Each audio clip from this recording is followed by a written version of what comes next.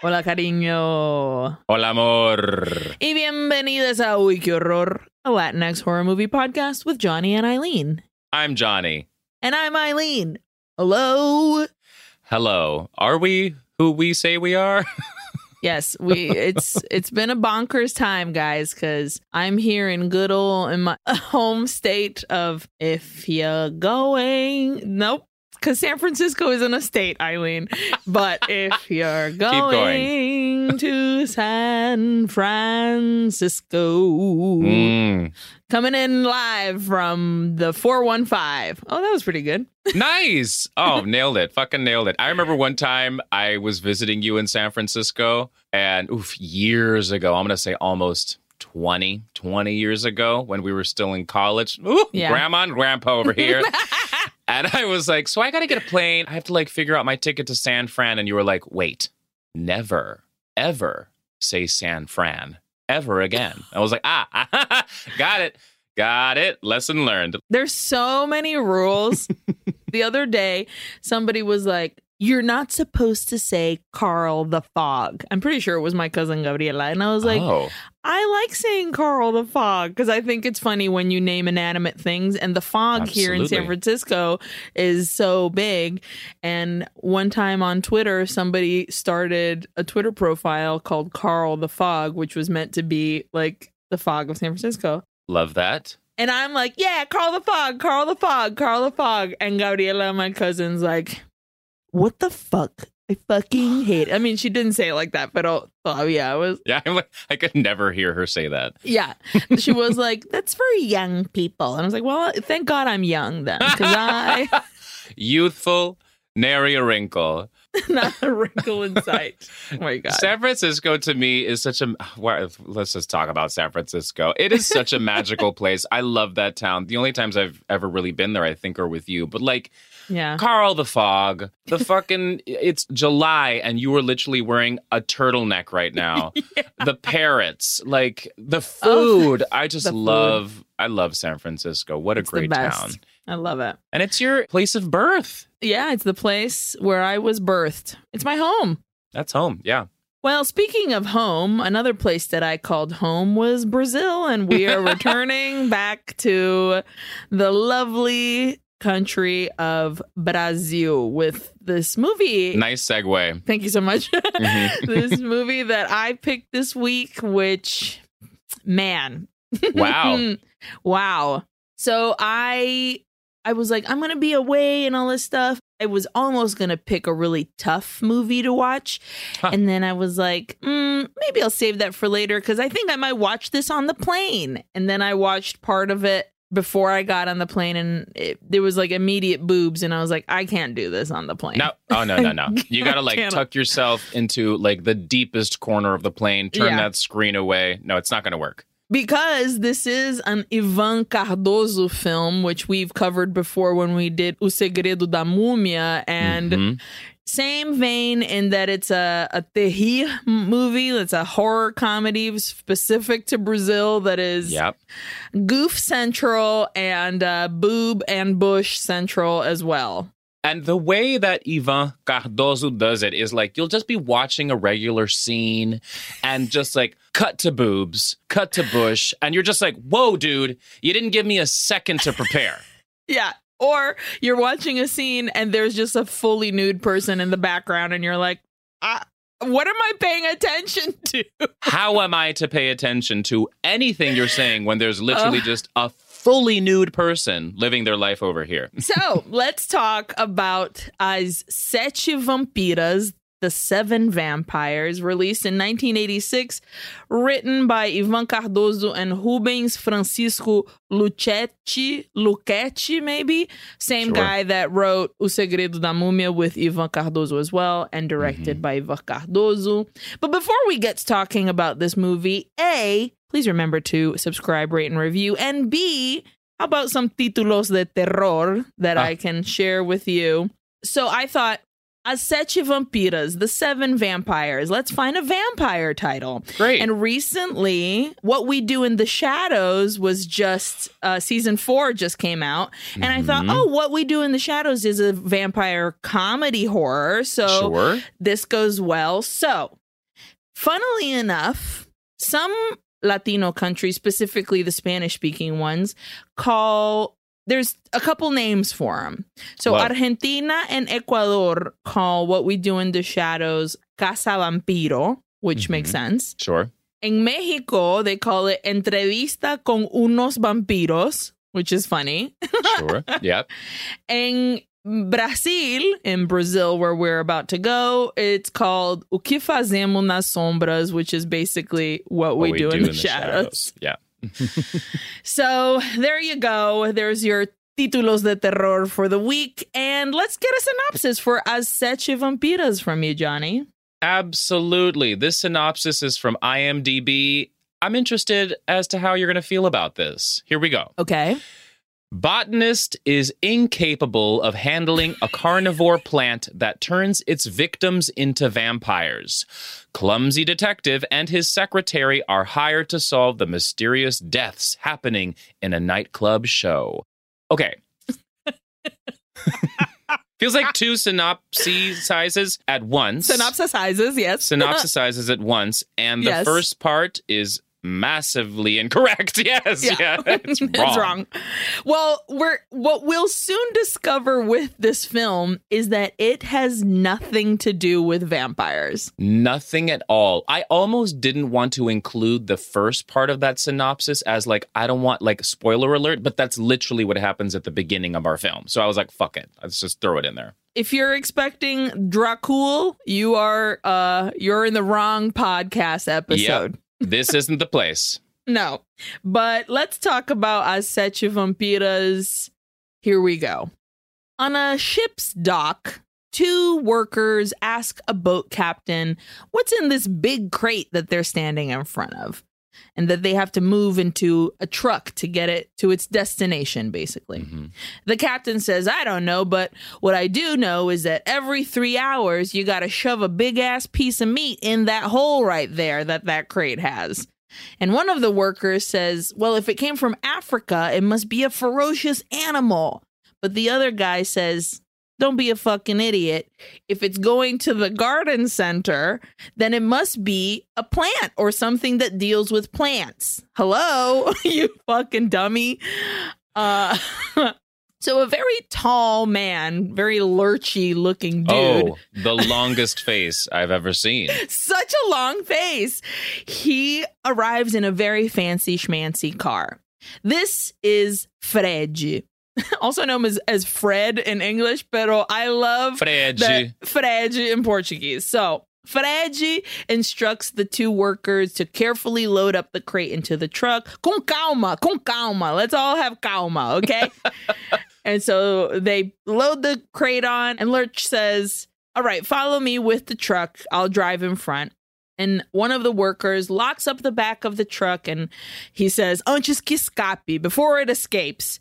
And he looks dead in the camera, like down the barrel, and says, porra, planta que come carne, puta que pariu, eu, hein? Which means, well, shit, a plant that eats meat? Well, puta que pariu, which just means like, well, what the fuck? Eu, hein?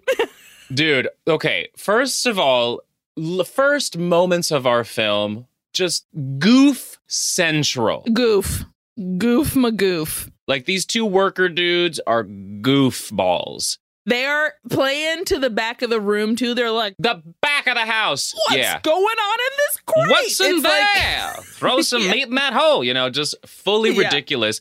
But this was specifically for you and I, this moment where this dude is like, a meat-eating plant. And I was like, wait, are we like in Little Shop of Horrors territory here? That's literally what I thought. I was like, oh, maybe, because, doing this podcast and discovering the wonders of Latino horror films, often we find that they're just like, let's just take this other film made before and just remake it. Fuck it. But I was also so confused because I was like, wait.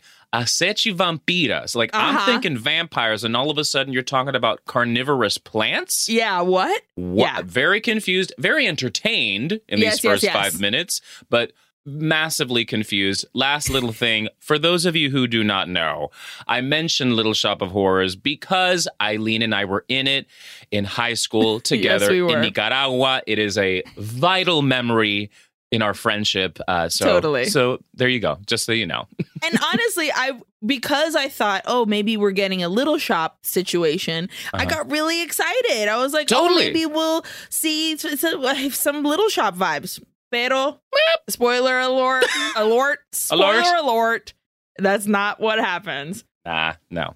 And then Hitchcock appears and basically he introduces the movie, but it's obvious this is him from like another show or film that he used to do. He's wearing a lab coat and a dubbed voice over him says like, oh, this is Sete Vampiras. It's a horror movie. Be brave because this is going to be really scary. And then he like has a huge vat that he's like fucking turning around. What the hell? How wonderful would it have been if we had found some trivia or something that was like, well, actually, everybody, Ivan Cardozo and Alfred Hitchcock were BFFs. Great pals. And Ivan was like, hey, dude, I just need you to like just send me intro my film. Intro my movie. And Alfred was like, I got you. Dude, you're my guy. Hell but yeah. That is, I'm not going to say with certainty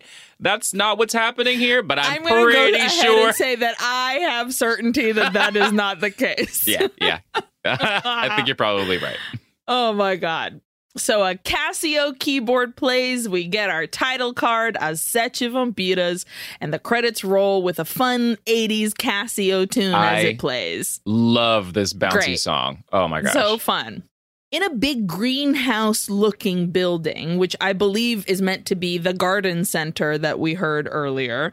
In Portuguese, through the movie in the beginning, I think they were calling it horto. Like, we see that Fred is examining what was inside the crate, which is a giant plant, very a la Little Shop. It's got like a big red petally flower in the center and then little vines that kind of stand on end. And at the ends of the vines, there's little like Venus flytrap mouths on it, right? Yeah, it's giving me Tremors vibes where Tremorsy. When the worms open their mouths, like the tentacles come out, except these are like surrounding the thing. Yeah, and standing up. Yeah, exactly. It would be like almost like they're coming out of the ground or something. Evita. I'm putting my arms up, everybody. So a woman walks in. This is Sylvia. Fred says to Sylvia, oh, I'm so sorry I've been neglecting you, darling, but I'm the only one that can deal with this plant. And the plant opens up some of its petals, and we see these needle-like teeth all inside of the petals. And it scares Sylvia, but Fred assures her, listen, don't worry, it's just a plant. It's not going to hurt anybody. And Sylvia's like, I don't know, I'm still a little worried about the fact that you're hanging out with a carnivorous fucking plant. But she's running late, so she's got to go pick up her friend Clarice. And she tells Fred, listen, please be careful. And he says, don't worry about it. I'll stay up and wait for you until you're finished with your thing with Clarice. They kiss, and off she goes. It's storming terribly, and Sylvia drives her friend Clarice, and Clarice is like bimbo blonde, like high-pitched voice, just like Marilyn Monroe-esque, like a little flighty, a little like very sweet and like, ooh, kind of lady. Clarice asks about Fred, and she's like, Sylvia, you looks very concerned, very worried. And Sylvia's driving the car, like obviously very upset and being like, oh, Clarice, I'm worried about this carnivorous plant that Fred is working on. And Clarice is like, eu pensei que só existiam nas histórias em quadrinhos, which means I thought those only existed in comics. And like, in Portuguese, I loved it so much. In Portuguese, there's two ways of saying comic books. You can say histórias em quadrinhos, which literally means stories in little squares, which is so cute. Love that. Or revistinhas, So the word revista means magazine, and a revistinha is a little magazine. So cute. So cute. Oh, my God. So anyways, Clarice is like, I thought carnivorous plants only existed in comic books. Back at Fred's greenhouse, he's taking some notes and like saying that this plant that he got from Africa is still mostly unknown. So he's really putting himself at risk. As a precaution, though, he procured the only antidote against the plant's possible injuries. Like if somebody gets hurt, he's got the only antidote for it. Okay. Now we're in a locker room again with Clarice and Sylvia, and they're getting into some dance gear, it seems. And this is where we get our first fully nude person just standing next to these two women having a conversation. Bush, boobs, tits, everything out, drying herself for the whole entire scene. Yes. Ma'am, you would have been dried 5 minutes ago. The thing about this setup is that it is just so obviously like she is there to be looked at. Yeah. It's not like a locker room scene where like in the back you'll be like, oh shit, look at that butt for a second, or like some boobs are out. No. It's like the three of them are the main focal ground. Here to the left are Clarice and Sylvia just like gabbing, putting on their tights, and literally right next to them, right there, this woman drying herself for 10 minutes. Yes. I wasn't looking at anything else. I was like, what's going on over here? Why? We're here with her for so long. It's crazy. I mean, she sells it, though. She's just like, yep. She looks great, pero puta, suficiente. Wouldn't expect anything less coming from this director, though, you know? Absolutely not. So Sylvia is still really worried about Fred and the killer plant that she calls it a killer plant. And Clarice is like, girl, you're tripping out. Like, what? Like 2 seconds ago, it was just carnivorous. Now it's a killer plant. Like, pump it. But but Sylvia's like, eu tenho pressentimento. She's got a feeling, a weird feeling. And Clarice is like, Clarice is a good friend because even though she's like, Sylvia, calm down. She's like, listen, go call him. Just check to see. That'll make you feel better. And then if everything's okay, come back. Or if not, you can go see him. Great. That is a good observation there about Clarice, is that throughout the film, honestly, as the film... She's a great friend. She did things that I was like, yes, listen to Clarice. She said very sensible things. But like you expect that she would be like this kind of like is by the look like this blonde, flighty, you know, whatever. But I was caught off guard by her because she was so sensible here. So back to Fred, and he's feeding all the little Venus flytrap mouths on the ends of the vines some raw meat. And he's like, oh, King, don't worry. There's a little bit for everyone and whatever. And then the phone rings. But he gets distracted by it, and he can't notice that he is A, too close to the flower of the plant, and B, that one of the vines is coming up behind him and suddenly chomp on his neck. And then the big toothy flower fully engulfs his face. There's blood everywhere gushing from his neck, and he's screaming as the flower basically swallows up his head. This was cool. This was very cool. You know, very bloody, very gory, ridiculous. Because the vines are screaming. Like they have monkey screams. Yeah. Yes. But another thing here was that the plant... Have you ever seen the TV movie The Langoliers? No. I believe it was a short story by Stephen King, and it's about it's literally about like world-eating monsters, like it's cool. Or something like that. I can't remember if it was good or not. I saw it years ago when I was a kid, but this plant gave me Langolier vibes so hard. It is an Audrey 2 Tremors Langolier mashup. I'm going to send you a picture once we're done with this, and you're going to be like, absolutely, that's what it is. For sure. So now we're back at the dance studio, and Clarice is teaching a dance class, and it's just shots of butts. It's just all the butts, every single butt. hip thrusts. Yeah. 1, 2, 3, 4. 1, 2. It's ridiculous. So Sylvia comes in, interrupts, because obviously now that she didn't get an answer from Fred, she is freaking out.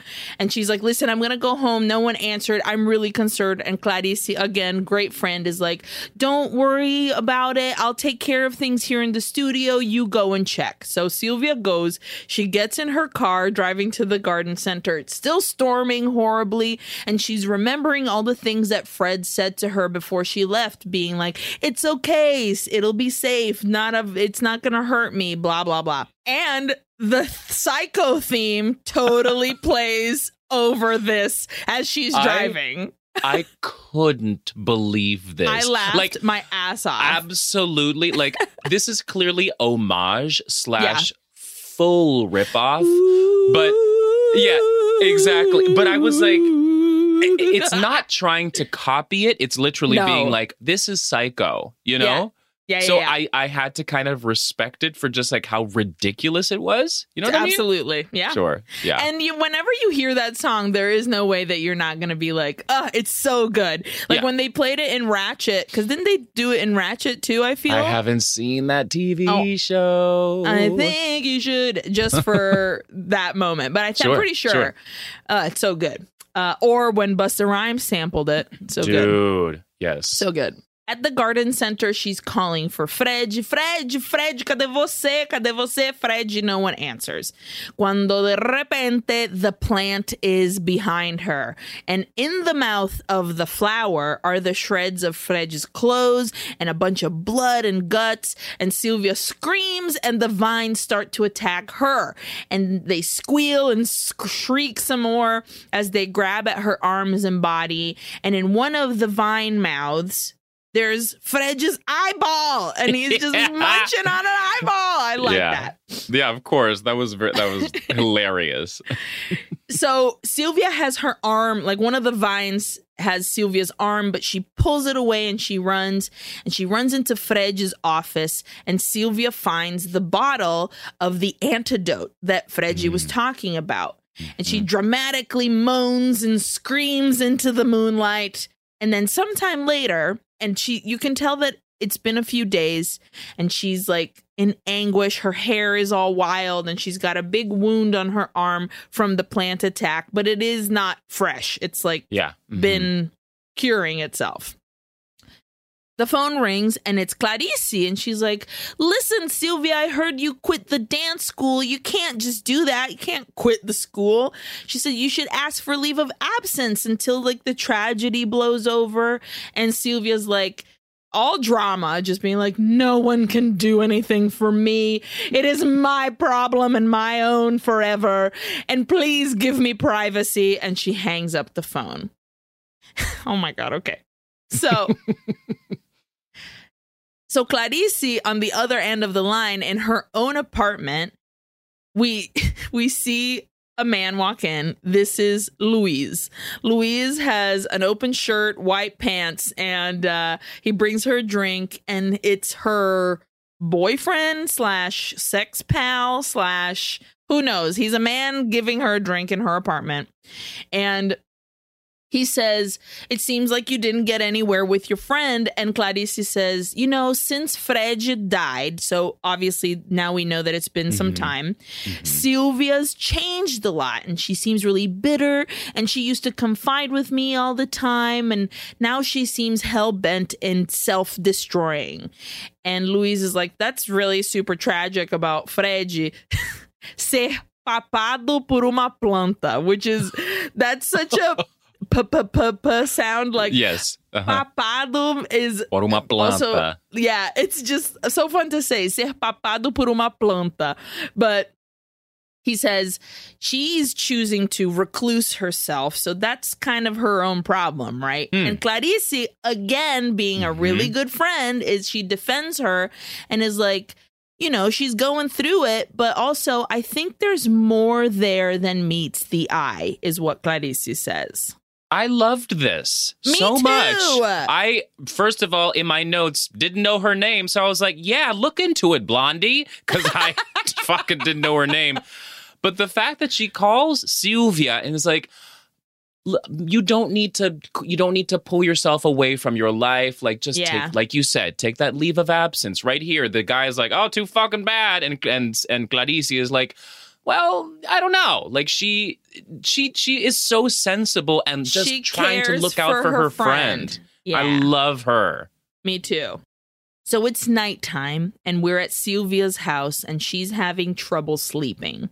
She's tossing and turning, and then we smash cut to a lover's lane where a couple is making out in a car, and from the darkness, here comes Sylvia in like an open robe and like a bra and underwear, and then the camera switches to a POV shot, and it seems to approach the couple in the car, and it opens the door very quickly, and the lady that was making out, she screams, and then we cut to the police precinct in Rio de Janeiro.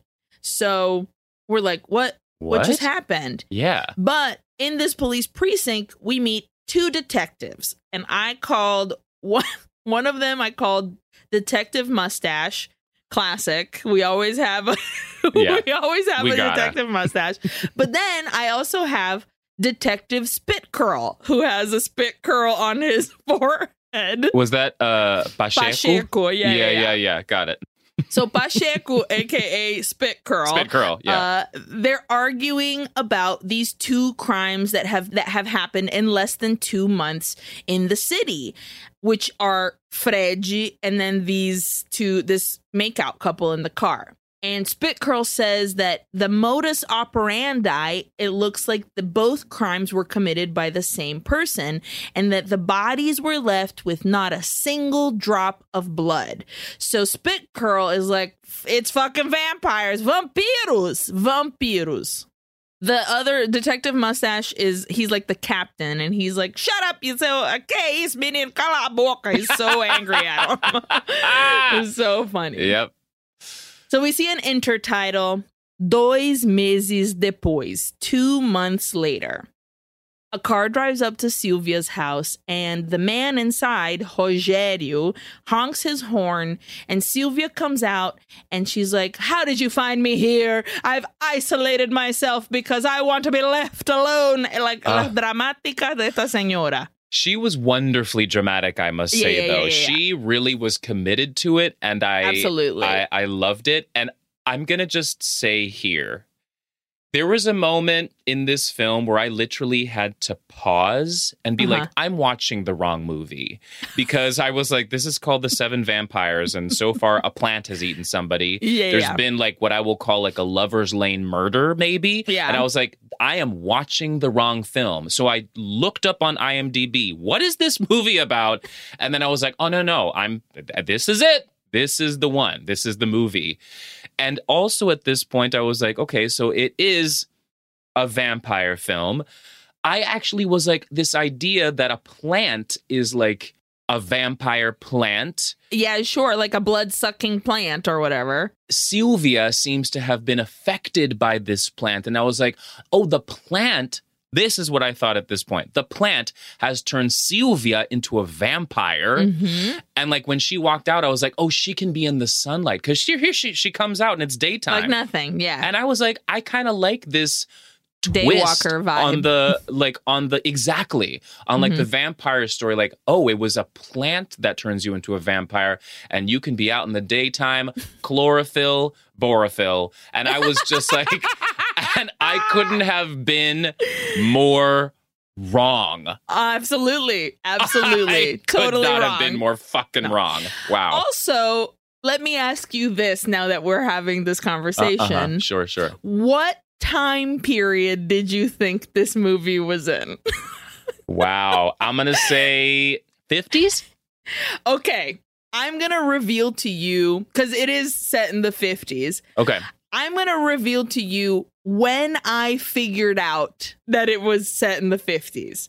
Because I thought 80s, and then I was like, 70s maybe? Like, we've got a ways to go. But when the time comes, I'll tell you when I was like, oh, I think this movie's from the 50s, dude. Why do I think I already know what moment you're going to talk about? And also, I am saying I think it's the 50s, having watched the entire film now. At this point, had you asked me... 3 different times.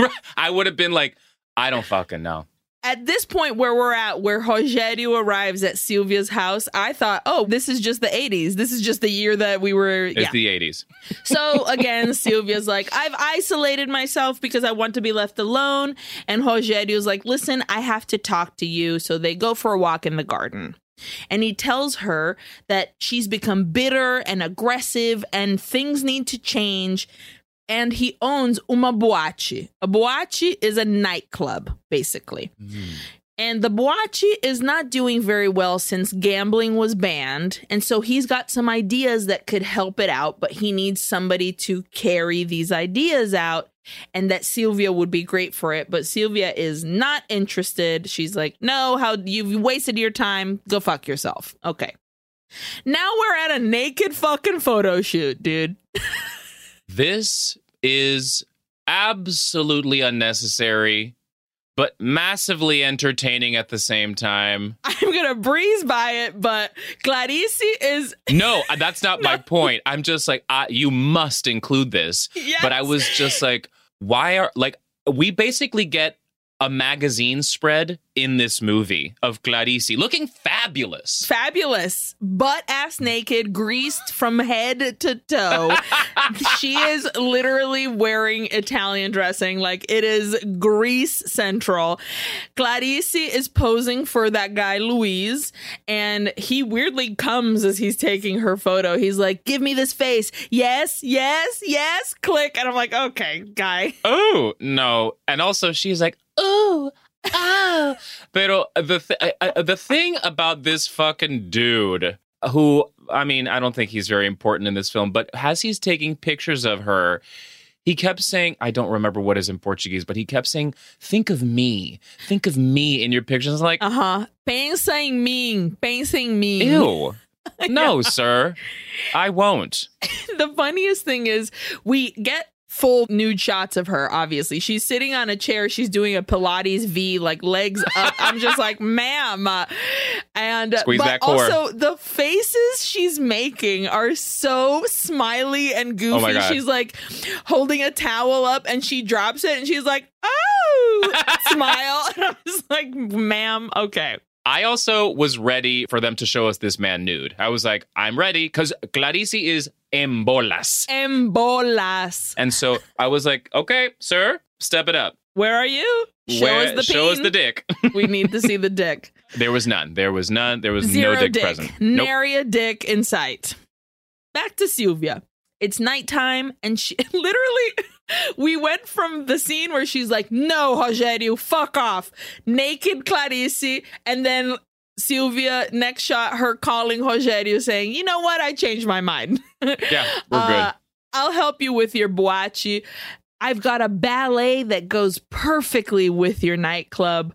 A Dança das Sete Vampiras. And here we are. This is the reveal that the movie is never going to be about a vampire, that the title, As Sete Vampiras, has to do with the dance that Silvia has choreographed for this nightclub. That's it. Now, I don't hate it. No. I was like, look, love a vampire film. Yeah. But, okay, first of all, just like bringing in this Rogério, this is this man's name? Rogério. Bringing in Rogério, who's like, stop being a hermit out here, wherever you live. Yeah. Come work for me in my nightclub. First of all, I was like, what? Just what? What is this twist? But then I was like, wait, it makes sense because remember, Silvia was with Clarice. I believe she's a dancer of some sorts. Yeah. So I was like, oh, in a very weird fucking way, this all makes sense. So after this phone call, Silvia is painting, ? Listening to Glenn Miller.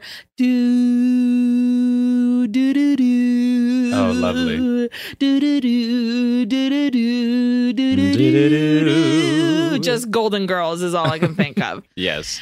Lightning strikes, a wolf howls, and suddenly Sylvia starts to freak the fuck out, like just like the night when she was tossing and turning and that couple got killed. She slams all her art stuff to the ground, and we get this up close shot of her face, and she's in pain, and like I think it's meant to be a transformation on her face. Yeah. But it's so slight that it just looks like, you know how when you put glue on your hand and it makes the skin wrinkly? Literally what I was going to say. But the thing was, it was so subtle. And I was like, what? Why is she like slightly wrinkled? That's what it was. And I had to go back because I was like, wait, I can't tell if that's just this woman's face in close-up or if it literally looks like they put glue on her face so she looks kind of wrinkly. And it kind of creeped me out. I'm not going to lie. Weird. I was like, ugh, I can't tell if this is just bad quality because, you know, this movie's old or if this is what they intended. And if they did, I mean, I think that is what they intended. I think they did intend it to be a semi-transformation situation. Yeah, and she, again, like we said before, is very committed to this kind of like these dramatics. Moaning. Yes. That I was like, I don't get what's going on, but I am feeling it. You're giving me something. So totally, you know, I'll take it. Now we're on the streets and we see an old woman walking home at night. And on the lit wall that she passes in front of, a shadow of two hands appear as if coming to get her. So now we're back at the police precinct, and Detective Mustache is telling his crew that 8 people have been murdered, but they haven't done anything about it. So we're going to put 20 men on the case to catch this damn vampire, which Spit Curl / Pacheco seems to be very validated for him to hear, like the captain say vampire. He's like, that's what I said and I suggested, so it's right. And he tells his men, the captain tells his men that he wants a report every day, relatando chin-chin por chin-chin, which is such a Brazilian thing to say. This is why you should always do the Brazil movies, because you fucking catch this shit that I'm like, huh? Because you lived there so much longer than I did. I did. You still have such a really good grasp on the language. Yeah. You catch this shit that I'm like, I totally gloss over. Ching ching por ching ching. It's so cute. I love it. But basically what that means, what ching ching por ching ching means is like he wants like every stone unturned. Like he wants a fucking detailed report of what's going on. And Spit Curl asks Detective Mustache to be put on the case because he's like, I'm in homicide. Like, I want to do this. And he's like, listen, I can work alone. I have a bunch of theories, but fucking Mustache is like, nah, you're too much trouble. Você me enche o saco. Like, get out of here. Again, me enche o saco. Love that. So now we're at auditions for the Sete Vampiras ballet. We see 2 women in thongs and pasties, and they're growling and baring their vampire fangs. And Sylvia's like, yes, you've done great. You are hired. Thank you for being in our ballet. And Rogério comes in with a young man, and he's like, Sylvia, meet Bobby Hyde, Bob Ryder. Meet Bobby Hyde. He's going to be the singer of our show. And you're like, great, very cute, love it. Bob Ryder. Bob Ryder. Here we go. So now we're at the boate, which... you know, we say nightclub, but even then you picture like a dance floor and stuff. But this seems more like a dinner theater type vibe. Yes, totally. There's a stage. There is a show going on. Exactly.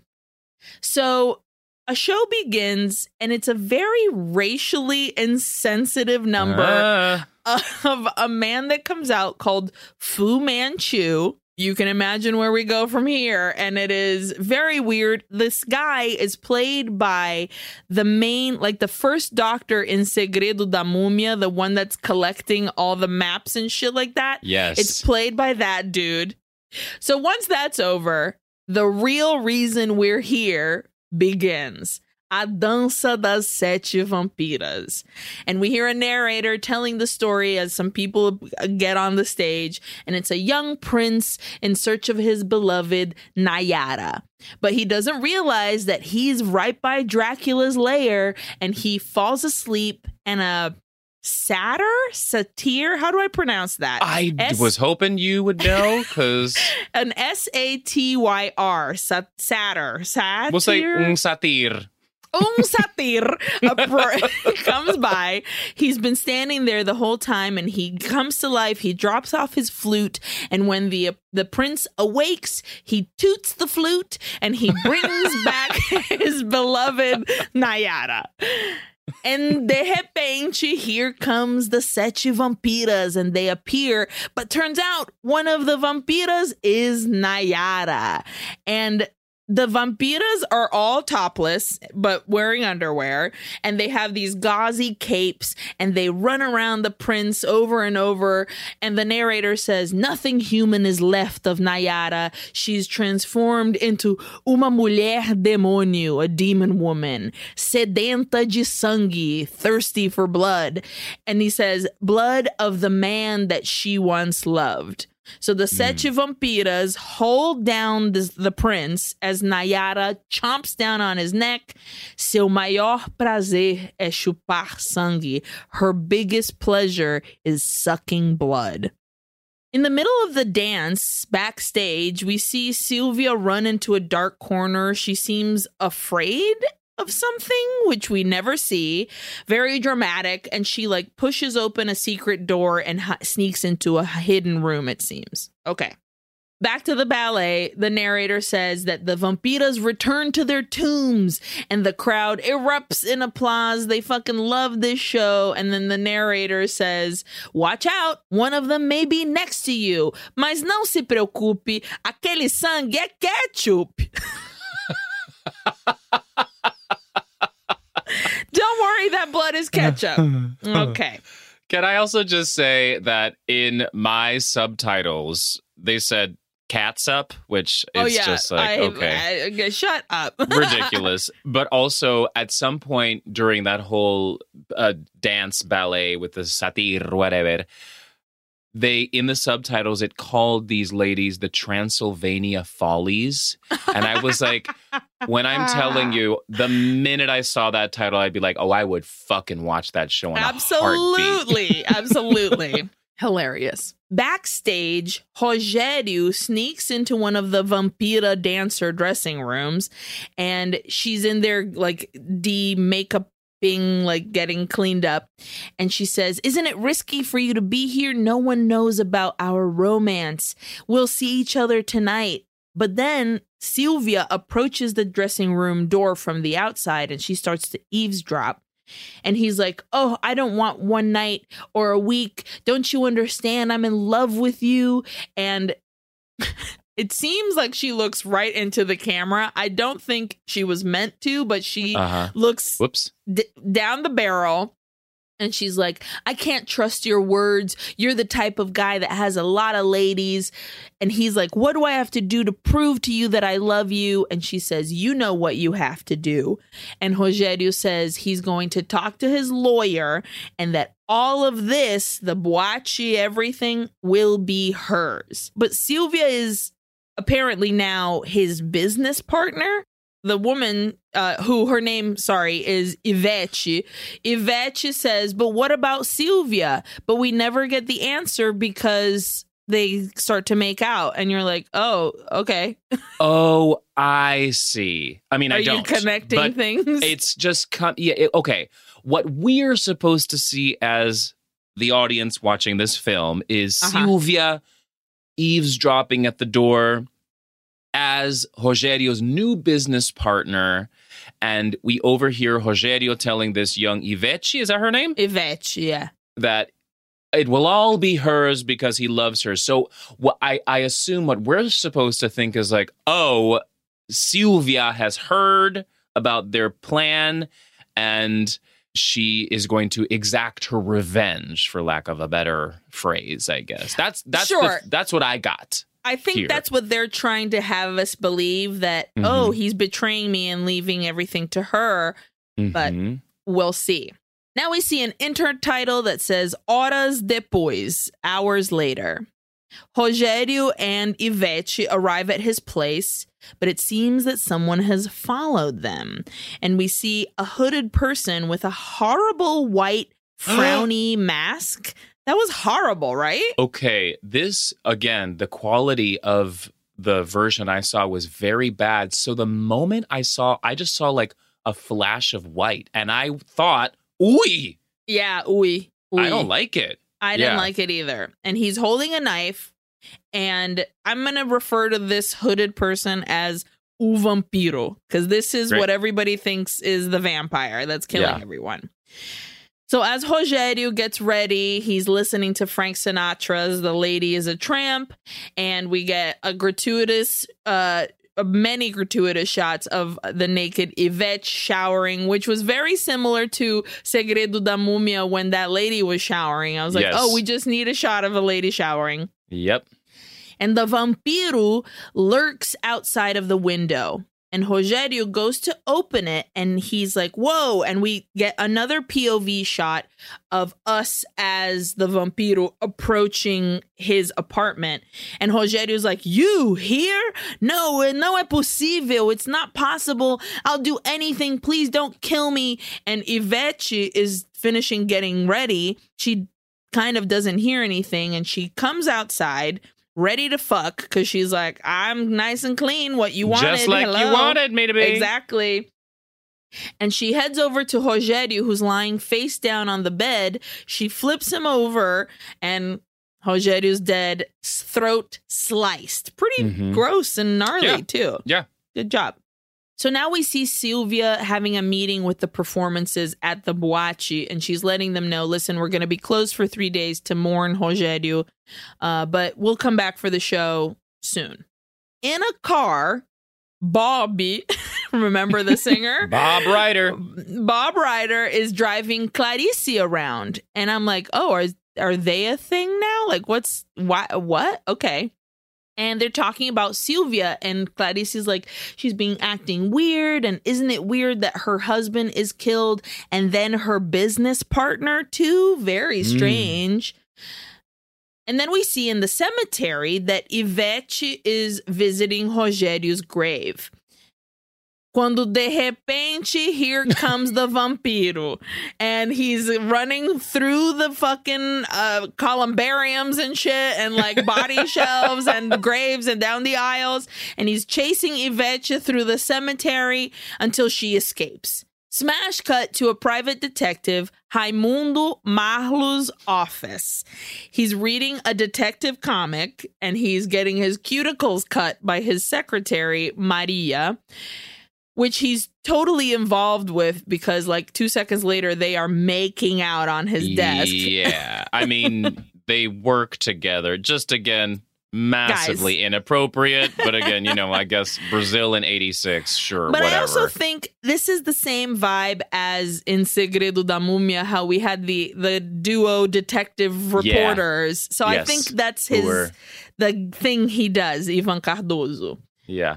In comes Ivete. Você tem que me ajudar. Vampiro quer me pegar. You have to help me. A vampire is trying to get me.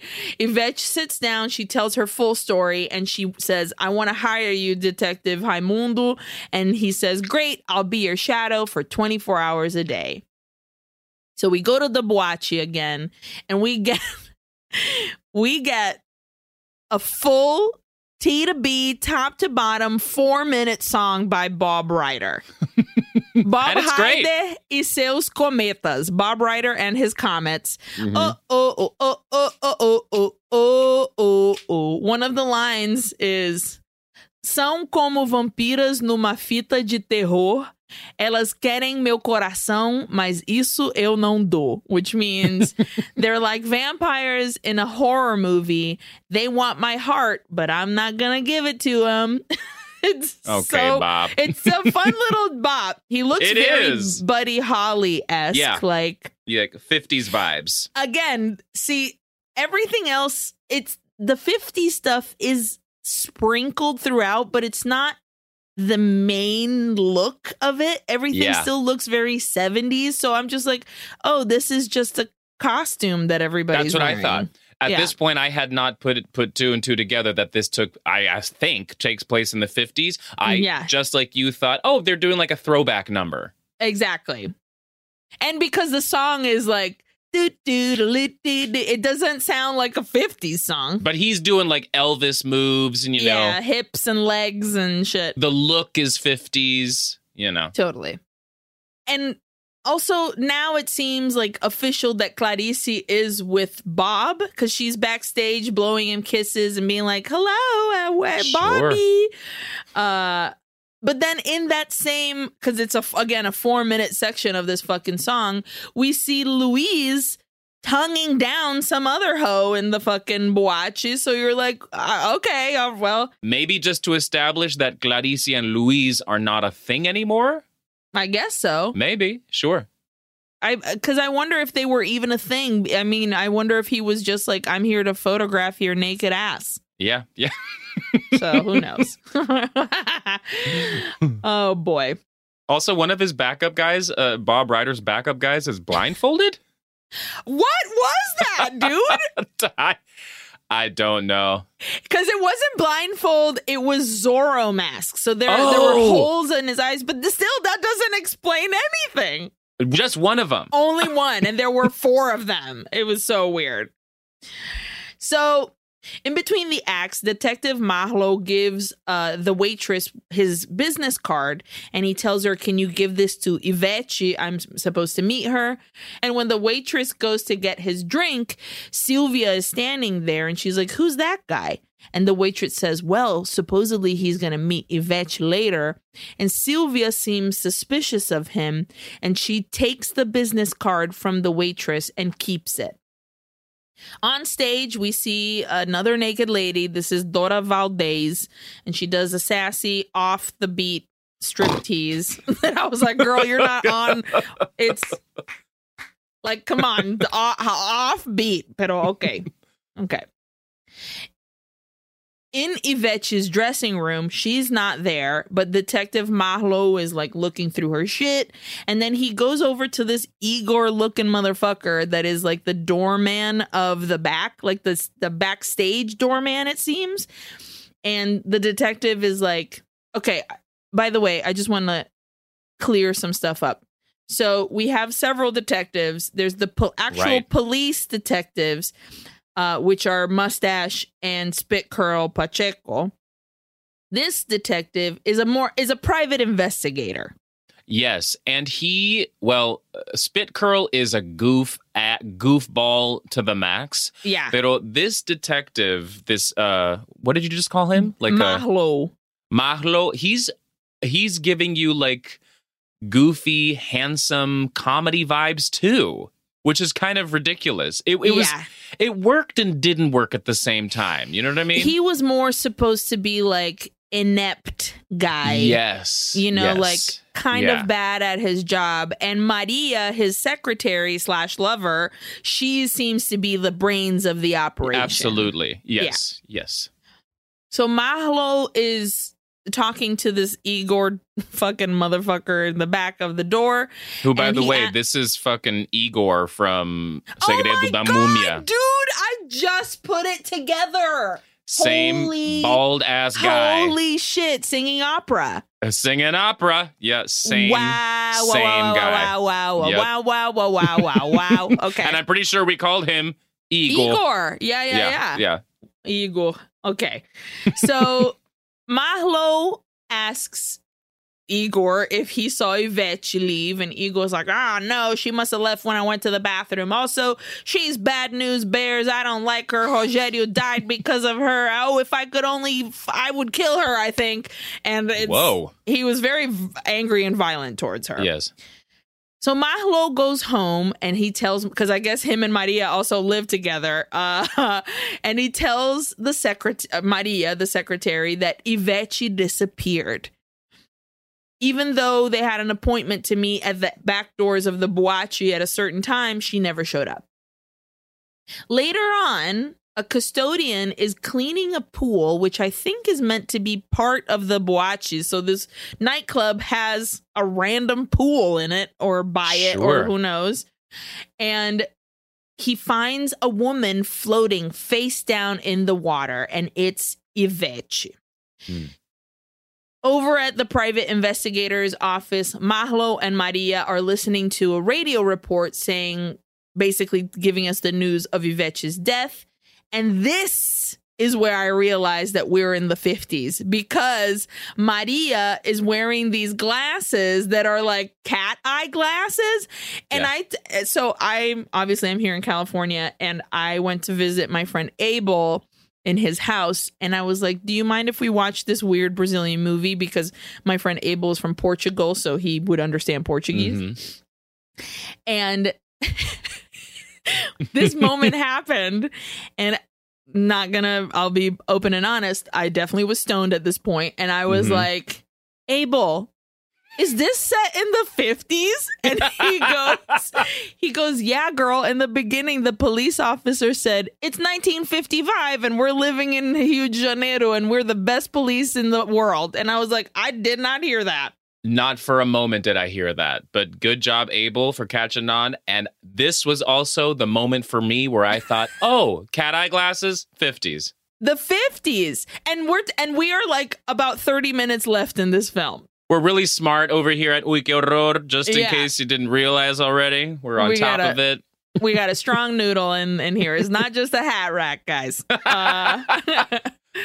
So Mahlo is disappointed in himself because he was like, oh, I told her I was going to follow her 24/7. I was going to be her shadow. And then now she's dead. And Maria says, you know what? I know exactly what to do. And she rips off her fucking 50s glasses, smash cut to a dressing room in the boachi. And Maria is dressed as a maid, a French maid for some reason, but sure. Same as fucking Segredo da Mumia with that maid costume. Loves one of these like maid costumes. Yeah. Totally. In comes Hina, who is the hat check lady, and she is an old biddy, like una señora, but like teeny tiny, really thin, like rail thin, smoking cigarettes. So Hina comes in and she's also dressed in her French maid outfit, even though she's a hat check lady, and she's a feisty little old lady. And she's like, "No ven aquí con esa cara seria. Don't come here with this serious face.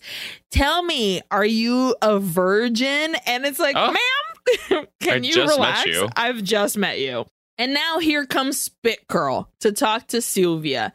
And he's like, oh, it's me, Pacheco. I'm with the homicide unit in the precinct of Rio de Janeiro. I'm here to investigating the murders of the vampire. And it turns out your boachi has 2 deaths like linked to them precisely. So, you know, you're kind of a suspect, Let's talk. Yeah. And Sylvia's like, well, do I have something for you that might interest you? But not in a good way. Like, she is obviously planting stuff to like lead him away from this.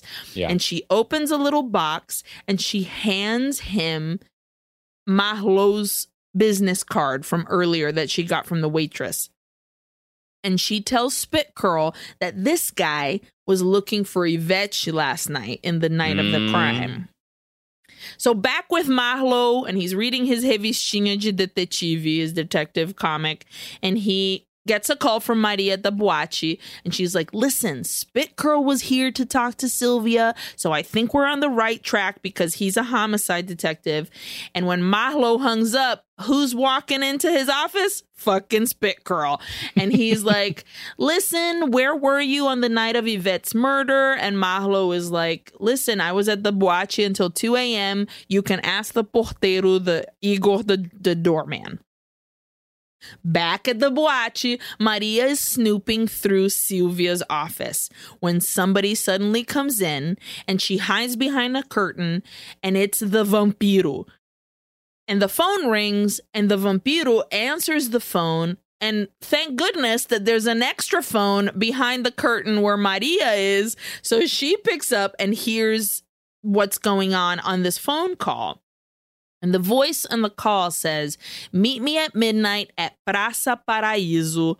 And Maria later on calls Mahlo and is like, listen, we got to go to this Praça Paraíso. There's somebody's meeting this vampiro. And he says, great, I'll meet you at the boate at 11 p.m. and we'll go from there. Cool. It's 11 p.m. and Mahlo is at the boate waiting for Maria. Meanwhile, Sylvia urgently calls Clarice over and she's like, mira, not mira, pero olha só. I gotta go somewhere. I gotta go do a thing. So can you please, take care of the boate while I'm gone? And Clarice, again, great friend, is so concerned and is like, of course, I'll take care of everything. Are you okay? Is everything okay? And Sylvia's like, I gotta go. Goodbye. See you later. And Clarice says, confia em mim. Okay, trust me, which we all do. Clarice, you're the best. She's got it. Meanwhile, Maria tells Hina, I gotta head out too because, I gotta do a thing. And Hina's like, well, turns out you've been only working here a day and you're already meeting men on the job. Good for you. A gente tem que aproveitar o nosso corpo enquanto ele está legal, which means we have to take advantage of our bodies while they're still good. So Sylvia gets in her car and drives off. Mahlo and Maria get in their car. They also drive off.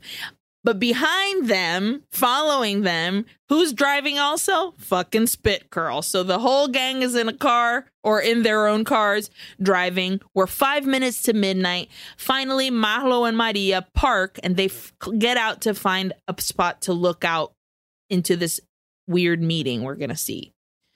Spit Curl spots Mahlo's car and he says, aí está o carro daquele detetive Michuruca. And Michuruca is basically a word of like a low quality something. So like if you say, these pants are Michuruca, these are low quality pants kind of thing. Oh, sure. Wow. So this detective. I don't remember that one.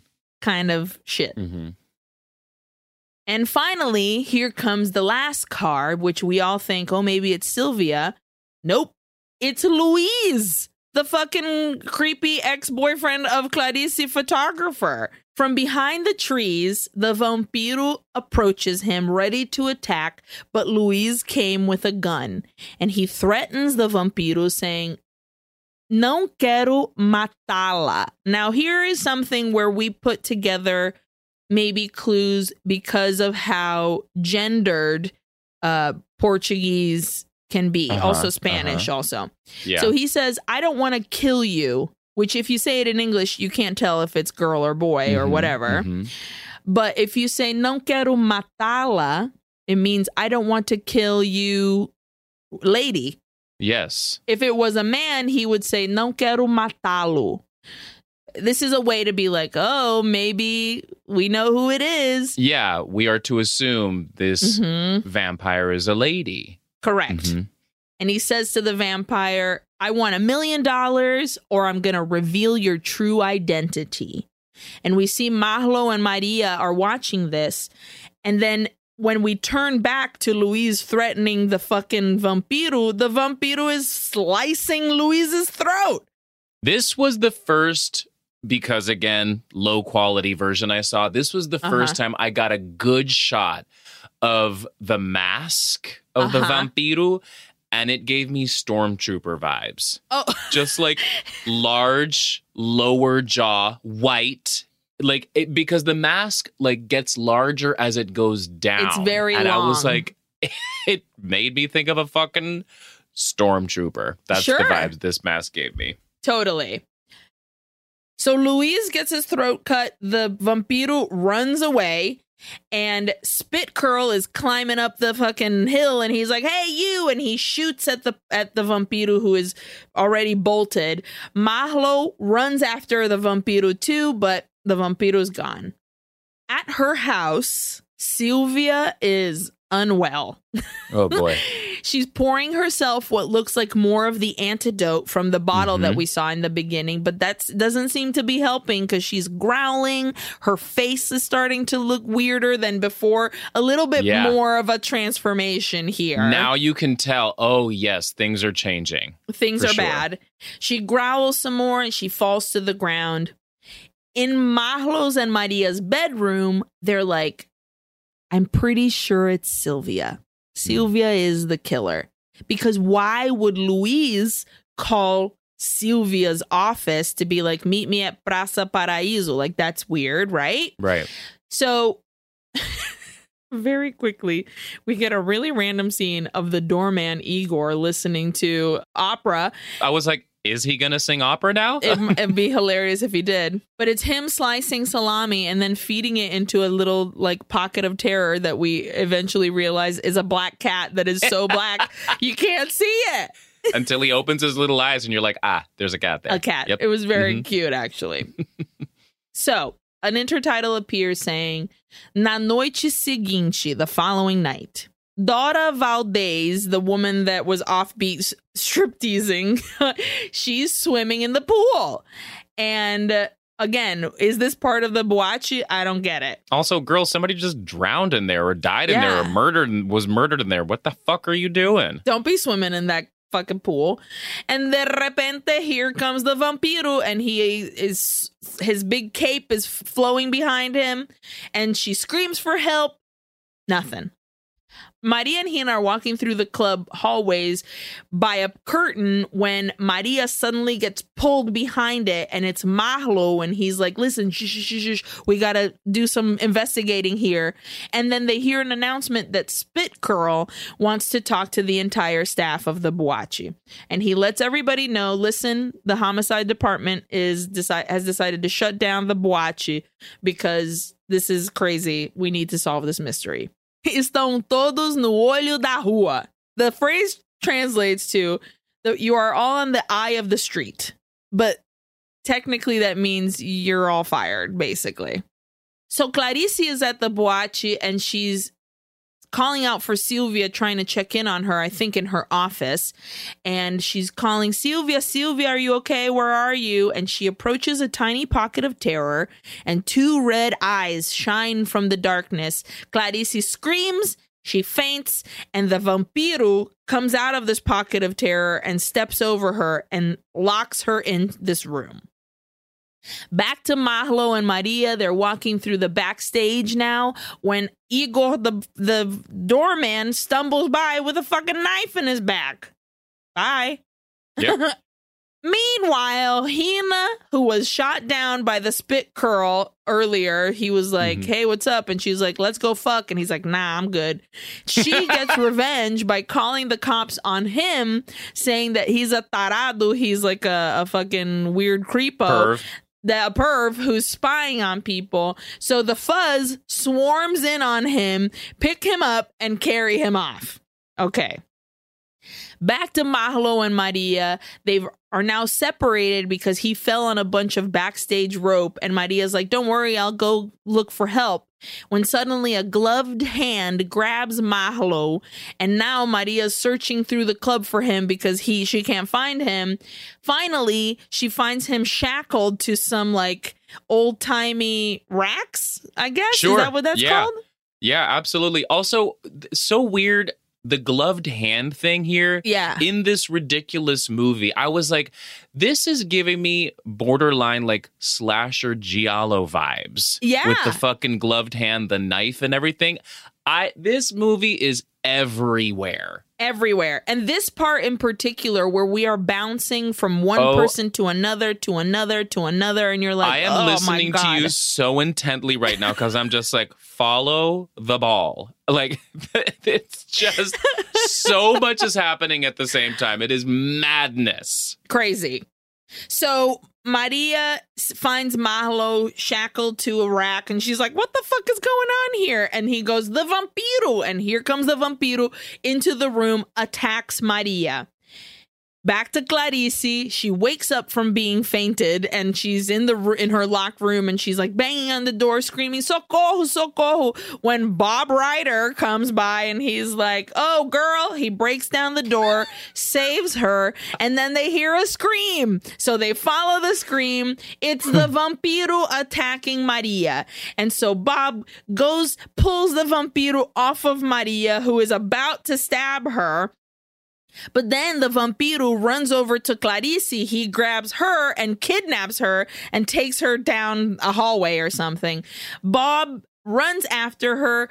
Maria undoes Mahlo's chains and they go after her too. And what about Sylvia, you might be asking? Well, her face is totally busted now and she is stumbling through the halls of her house, ? I don't know where the fuck she is. Where are we? Back to the Vampiro. Turns out they might be on a rooftop now because there's a moon out there. Girl. Dude. Maria, Mahlo, and Bob catch up to the fucking Vampiro, who has a knife up to Clarice's neck. She pulls off the white mask from the Vampiro's face, and we reveal that it was Fregi all along. And can you believe? I can't believe. I mean, I can. I kind of figured it out early on. Oh, I absolutely did not. Not for a second. You didn't? No. You were wanting it to be Sylvia? I was like, it can't be Sylvia because, again, she's wandering the hallways as an old woman now. What's going on? The notes here at the end was ? I was so lost. But Sylvia is an old woman now wandering the halls of some establishment. And I was like, who the fuck is the I honestly, for a second, was like, maybe there's like a psychic connection between like this old woman Sylvia and this is Sylvia underneath the stormtrooper vampire mask. I did not fucking know. So Fregi was a reveal. Right? It was a reveal to me. I'm so glad you had a fun reveal. And Fregi's looking rough, dude. Half of his face is fully Toxic Avenger. Like, it's just... Yeah. Pustules and like pussy, like it's literally bubbling, like it's so gross. And like they did a good job with that, with that like a boil that's just like it looks like it's breathing. Yeah, it's so fucking gross, disgusting. He's about to stab Clarice when bang, and then bang, and then another bang. And who is it? It's fucking Sylvia with her old lady face. And we finally get an explanation for everything, which isn't a great explanation. Give it to me. Sylvia falls to the ground, I think officially, like, having succumbed to her horrible plant wounds the antidote I think she ran out of. But Fregi explains that the only way that he could survive was through a lot of transfusions from the people that he killed. And also, since Sylvia got hurt with the plant, he didn't have time to prepare more antidote. And since there's no cure to this horrible ailment that they got from this plant, the transfusions were only palliative, which, listen, I had to Google because a bitch ain't smart. And it says here, palliative means relieving pain without dealing with the cause of the condition. So just like put a cream on it and hopefully it'll be fine. Hope for the best. And that's what he was doing by murdering people, taking their blood, putting the blood in him, and like it would temporarily make him feel okay. Correct. Yes. Got it.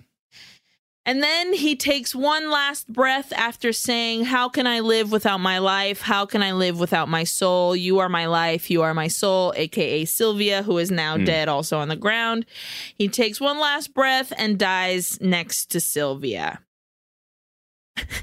Clarice and Bob are on Sylvia's side. Clarice is a mess. She is crying. Her friend died. She's so upset. Mahlo and Maria are on the other side. They're also like, whoa, I can't believe all this happened. In comes Spit Curl. And he says, "Que porra é essa? Todo mundo encana."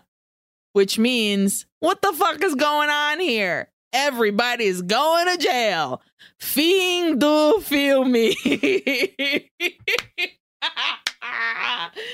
Just a slow clap for fucking bringing us in to the end of that movie. Wait.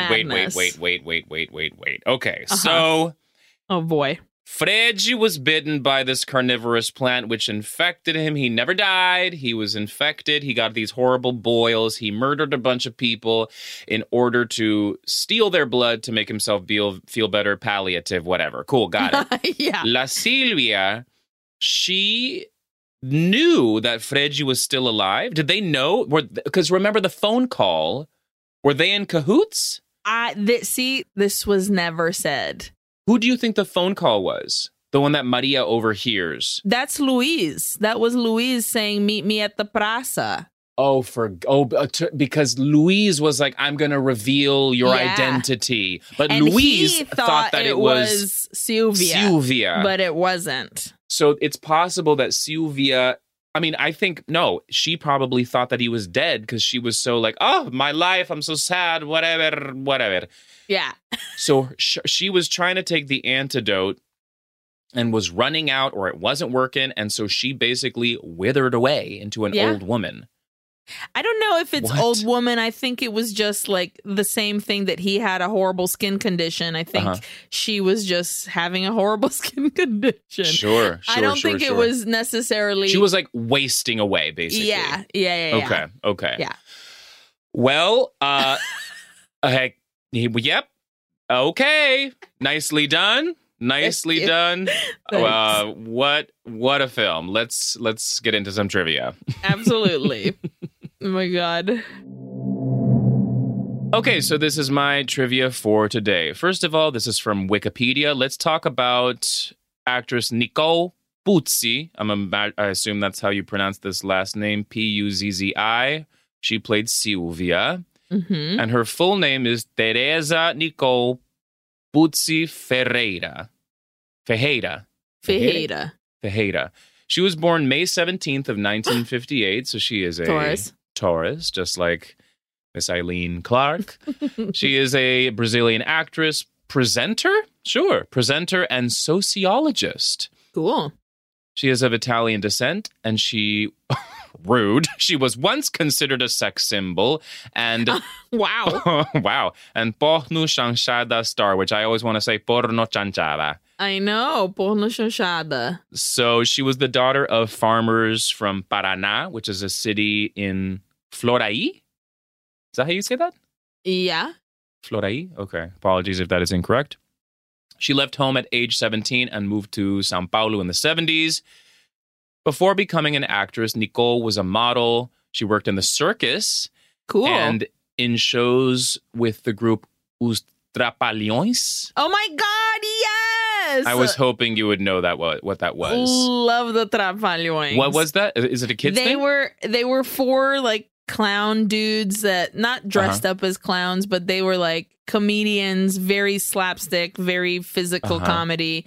And it was Dede, Gigi, Mussum, and Zacarias were the four guys.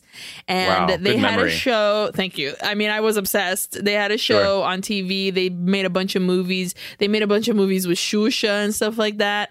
Amazing. Xuxa e os Trapalhões contra o Baixo Astral, which is Xuxa and the Trapalhões against the bad astral feelings. Plane? No, Baixo Astral means like feeling low. It's like got it.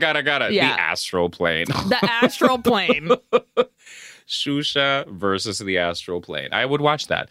Oh my God, it's such a good movie. I would love to do it here, but it's not a horror at all. Sure. Well, I'm glad. I was like, Eileen will know some of this stuff, so I'm so glad you do.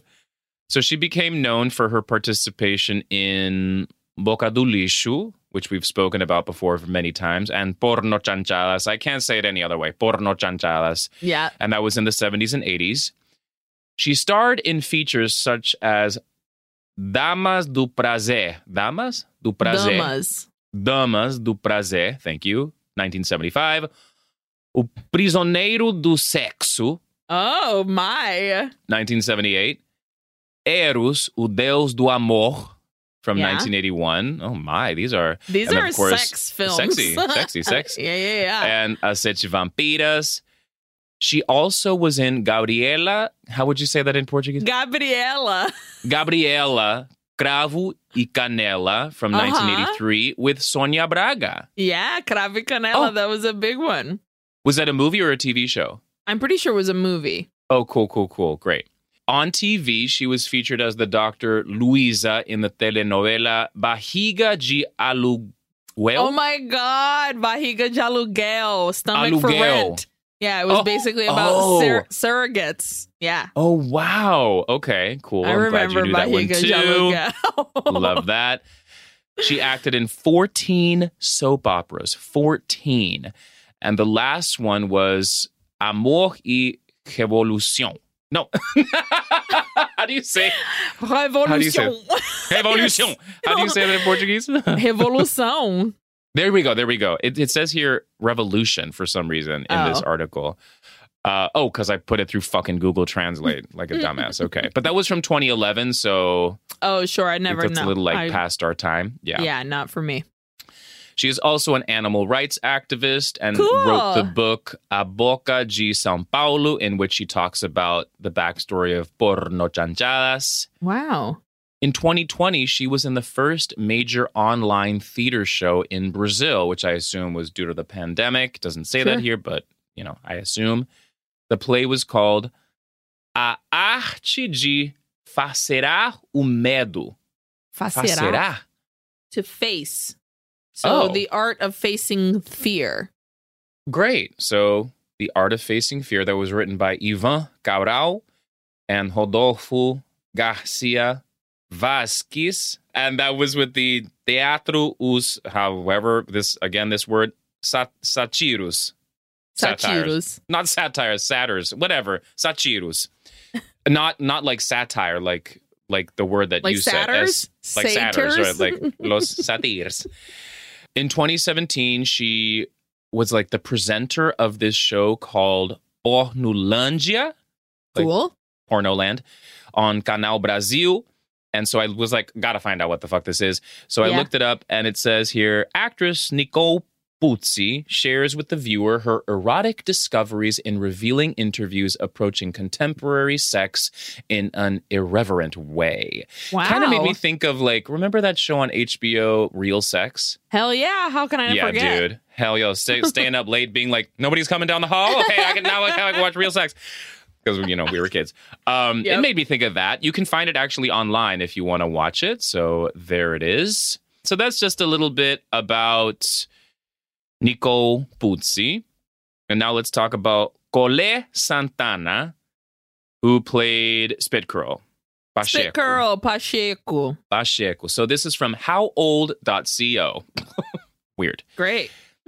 Petronio Rosa Santana was born in Cruzeiro, São Paulo on December 1st, 1919. Whoa! December 1st would be Sagittarius. He began his acting career in the circus as the clown Picolé. Oh my God. That rings a bell. That sounds very familiar to me. It really does, yeah. Then, as Cole, he acted as a comedian in the Pocket Theaters in Copacabana. I don't know what Pocket Theaters are. I assume just like small theaters? Yeah, sure. He made his film debut in 1945 in the film O Cortiço. And starting there, he started a very successful career. I definitely recognized him when I saw him on screen. Did I was you? like, I think I know this guy. I did too, actually. Mm-hmm. That's why I wanted to look him up, but nothing I found really rung a bell for me. From the 1960s onwards, he participated in television comedy shows such as the programs Balança Mas Não Cai in 1968, Os Trapalhões, which we talked about. Maybe that's where. Maybe. Yeah. And A Escolinha do Professor Raimundo from 1990. Yep. On TV Globo. That's the one that I know him from. Is that it? A Escolinha do Professor Raimundo for sure. In the cinema, the actor surprised people in spicy scenes in the film Taboo. So I was like, what do you mean? What happened? So I looked up this movie and I could find nothing spicy about it. So it's a film from 1982 in which he played opposite Caetano Veloso. Wow. How cool is that? Very cool. Very, very cool. Listen to this. It says here in this fucking article I found, he was married to practically all the stars he played opposite. Wow. Listen, okay. charm, baby. Yep. Unfortunately, he died on August 29th in 2000, so quite a while ago, in Hiu at the age of 80. Good job, dude. Yeah, and my last bit of trivia is from mjsimpson-films.blogspot.com. And this article was written on August 14th of 2016. Just a little bit about MJ Simpson.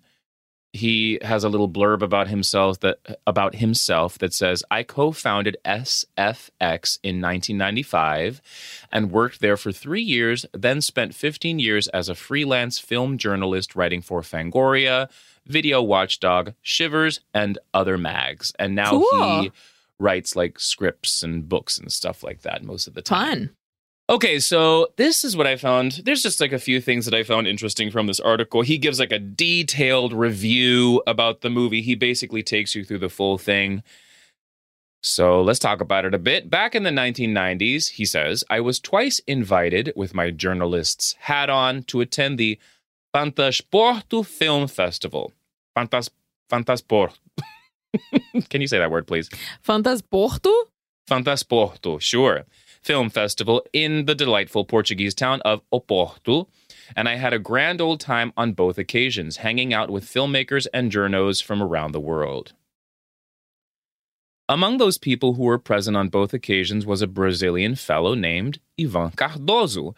Now, I will say in this article, some of the stuff he wrote, I was like, I don't know. Like, there was some stuff about, like, his exploration of Latin American cinema and very much being like, he calls it like indigenous cinema and stuff like that.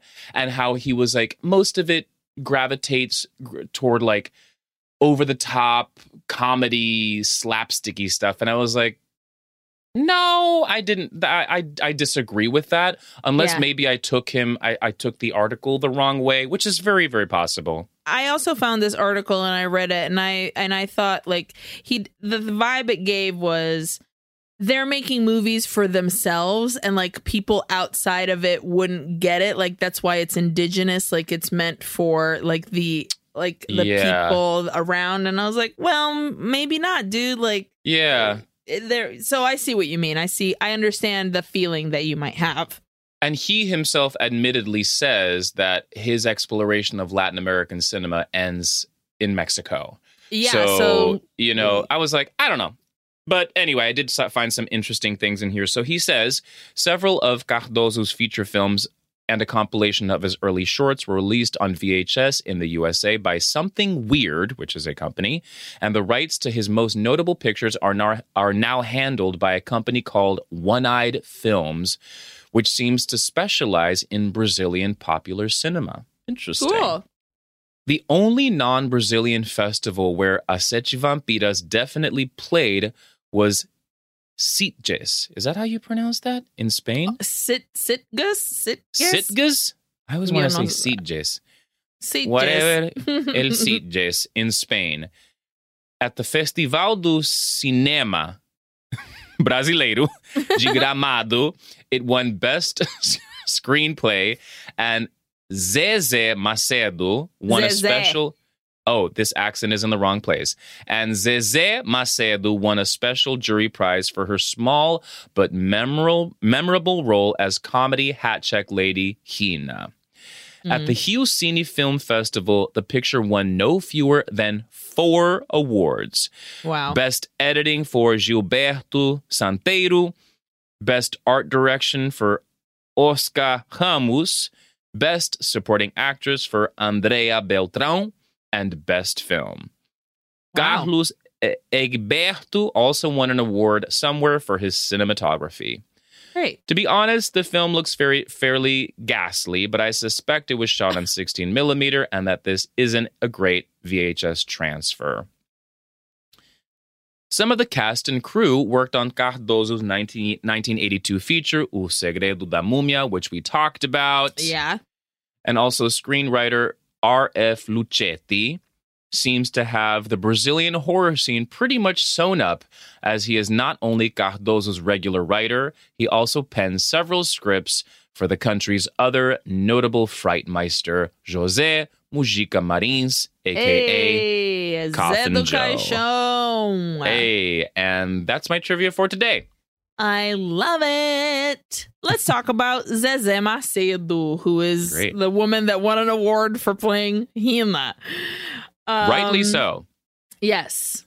Zezé Macedo this is from her Wikipedia, by the way, was a Brazilian comedian and actress in radio, cinema, and television, being the female record holder in Brazil for film appearances, having made over 100 films. Holy shit.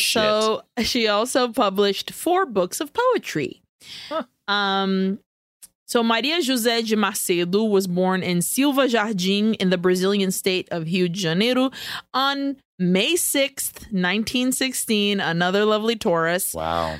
Her stepfather, Columbano Santos, was a notary and the local mayor, as well as being a great supporter of the theater. Her theatrical debut was at the age of 4. As she could not read, she memorized the lines by listening to them read by her stepfather. Oh. I know, that's so cute. At the age of 15, she married a mechanic and electrician, Alcides Manhães, giving up being an actress and moving to Niterói. They had a son who died at just 1 year of age when he fell from his paternal grandmother's lap and fractured his skull. Oh! I know. Upon learning of her son's death, she gave a huge cry and was then silent for a long time, suffering shock. When she spoke again, her voice had changed. It was completely hoarse and would remain that way for the rest of her life. Oh my God. I know. Feel that in my soul. Really sad. The couple broke up shortly after their son's death, and Macedo started working as a clerk in her stepfather's office. Through her stepfather's connections, she began to read her poems on the Grande Jornal Fluminense, which was a show broadcast on Sundays by Rádio Tamoio. Replacing another actress in a recording when the actress did not turn up, she came to the attention of the screenwriter and actor Paulo Porto, who gave her the opportunity to start appearing on television. Her first performance was in the comedy program Mesa Quadrada in 1953, a satire of the football programs on television. Macedo was thin and short with big eyes and a mocking expression, and this led to her nearly always being subsequently chosen for comedy roles, frequently as a maid, despite her wish to play more dramatic roles in television soap operas. Now, when it comes to her roles in cinema, among the films she participated in were De Vento em Popa, directed by Carlos Manga in 1957, O Homem do Sputnik from 1959, which is considered by moviegoers as one of the best chanchadas. Esse milhão é meu, which means this giant corn is mine.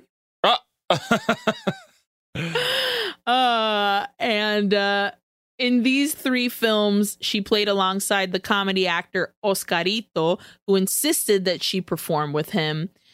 Although she performed in many of the chanchada films, she never had a starring role. Bummer. With the decline of the chanchada in the early 1960s, Macedo began to dedicate herself more to theater and television while continuing to make films. From 1965, she was hired by TV Globo, for which she would act until the end of her life. In the 1970s, her film career was boosted with the emergence of porno chanchadas, which were a type of sex comedy that stopped short of being pornographic. Yep. In 1983, she starred as the protagonist in a satire for children on Steven Spielberg's E.T. the Extraterrestrial. Oh. What? A satire of that film? Maybe? Oh, sure.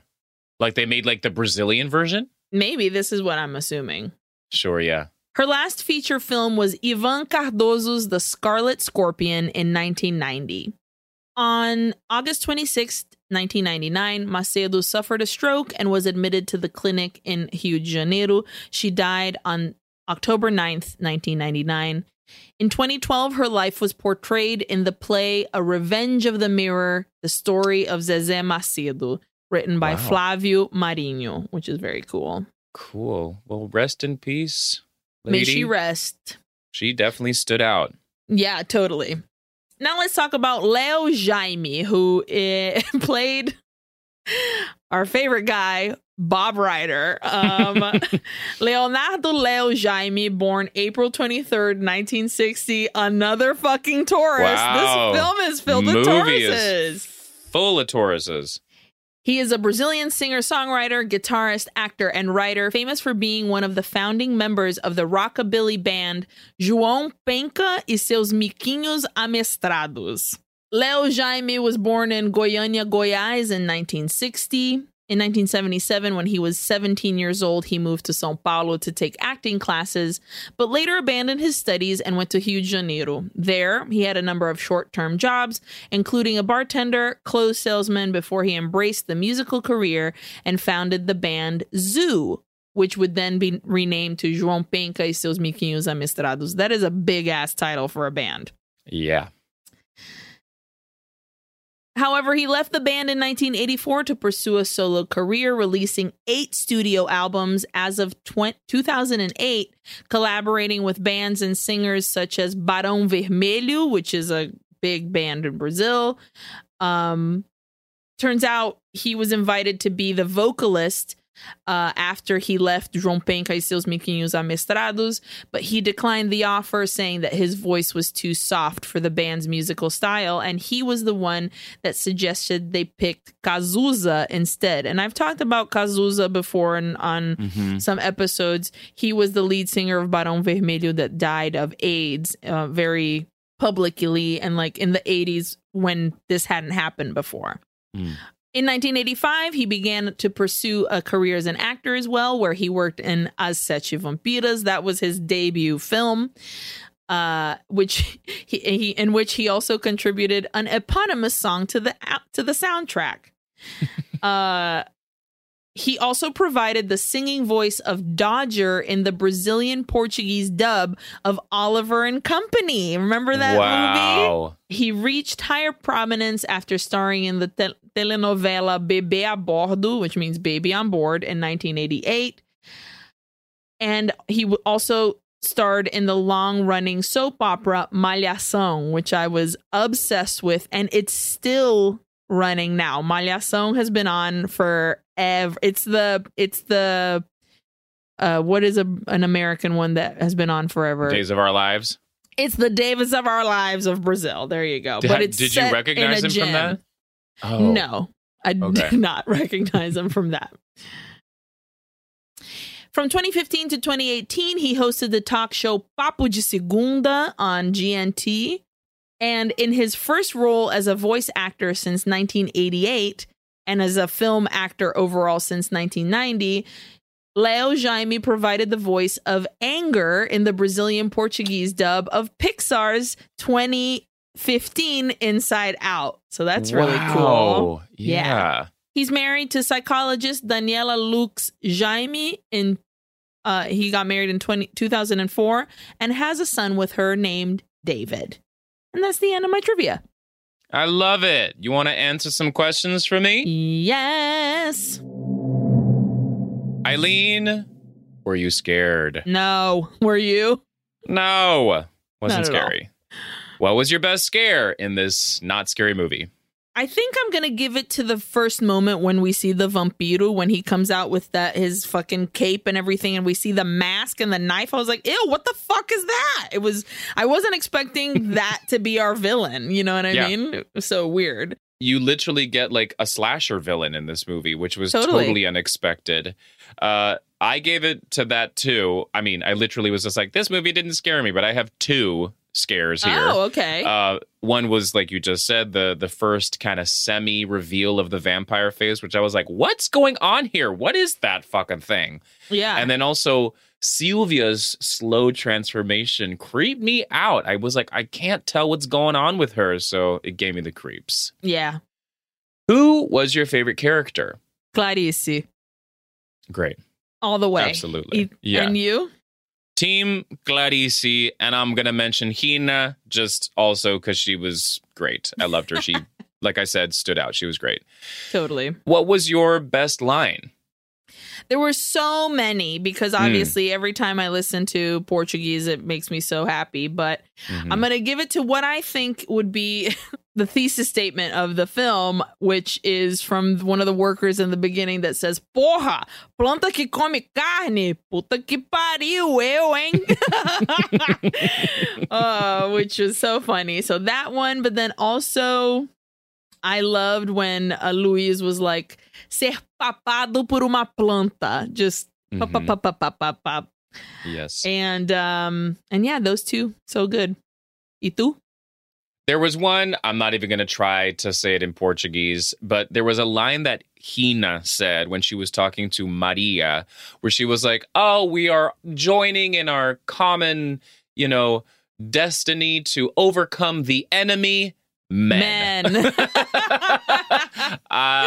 She made me laugh at that one. I was like, that was good. That's really good. All right. What was your best death? I guess I'd give it to Louise in the park because you get like a good throat slash.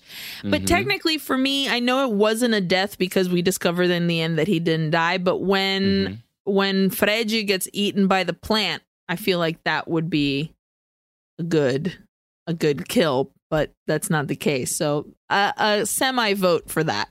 And you?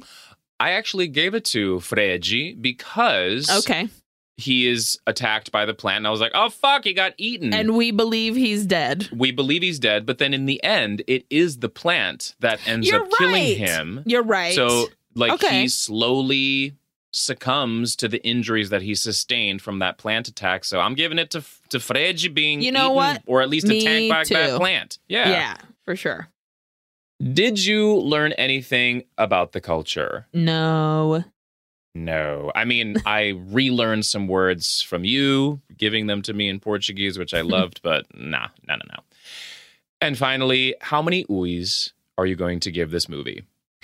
I'm going to give it 1.5 just because it was goofy enough for me to be like, this is hilarious. Like, what a weird thing.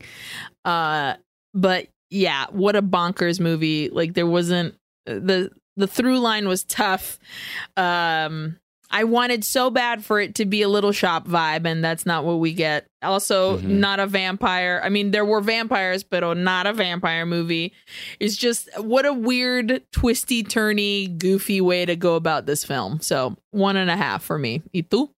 Yeah, I agree completely with everything you just said. I give it a 2 just because I was mostly entertained. I mean, toward the end there, I was like, okay, I'm ready for this to kind of wrap itself up. Yeah. And when it did, I was like, wait, what happened here? I feel like it could have been, you could have cut quite a few characters from this movie, I think. Because there were just so many people to follow. But Clarice was great. She really stood out. Silvia gave us a dramatic, breathy performance, which I appreciated. Yeah. Hina was fab. Some of the guys were fun, too, here and there, Bob Ryder. Bob Ryder was great. Again, I liked the introduction. I mean, it was too much, but like, you're giving me fucking Little Shop, and then you're giving me like Giallo slasher vibes, and then you're throwing in vampires, but you're not throwing in vampires. Like, it all was interesting and manic, but not great. So yeah 2 oohs. Definitely check it out. Interesting, fun time, but not totally great. Not great. Yeah. It's get stoned and watch it. It's goofy for that. Yes, highly recommend it. We did it. Well, let's get out of this garden center. Thank you so much for being here with us. We appreciate you. Please remember to subscribe, rate, and review wherever you listen. Cualquier plataforma, en cualquier plataforma. Nice. Portuguese and Spanish, they're fraternal so twins. Close. Make sure and follow us on our redes sociales at Uy Que Horror on Instagram and Twitter. You can find the movies we watch every Friday. We post so that you guys can watch it through the weekend. And then on Monday, when we release our episode, we can all be on the same page together. You can also find all of the movies that we've watched on our link tree, which is linktr.ee/Uy Que Horror. You can find that full list there. It's all for you. It's all for you, Damien. And send us an email at uyquehorror@gmail.com if you have any suggestions, if you have any thoughts, feelings, romance is nice. Oh, romance? All right. If you want. I mean, no promises. Think about it. Also, yeah, right. We'll think about it. Thank you to Sonoro for being the carnivorous plant that munches on our faces. You can follow them on their redes sociales at Sonoro Podcast on Twitter and Instagram as well. And Johnny, if I ever were to get a plant all the way from Africa whose antidote I only had one sample of, you would get my sample. And I would share it with you. Oh, because we would both get bitten by the plant. Let's be honest. Absolutely. I fucking love you, dude. I fucking love you too. And we'll see you guys en la próxima semana. Adios. Adios. Oh, adios. Uy, qué horror es una producción de Sonoro. Produced by Jonathan Atkinson and Eileen Clark. Edición y mezcla, Karina Riverol. Escuche Uy, qué horror en cualquier plataforma donde escuchen podcasts. Subscribe, rate, and review. Adios. Adios. Sonoro. With Lucky Land Slots, you can get lucky just about anywhere. Dearly beloved, we are gathered here today to... Has anyone seen the bride and groom? Sorry, we're here. We were getting lucky in the limo and we lost track of time. No, Lucky Land Casino, with cash prizes that add up quicker than a guest registry. In that case, I pronounce you lucky. Play for free at LuckyLandSlots.com. Daily bonuses are waiting. No purchase necessary. Void where prohibited by law. 18+. Terms and conditions apply. See website for details.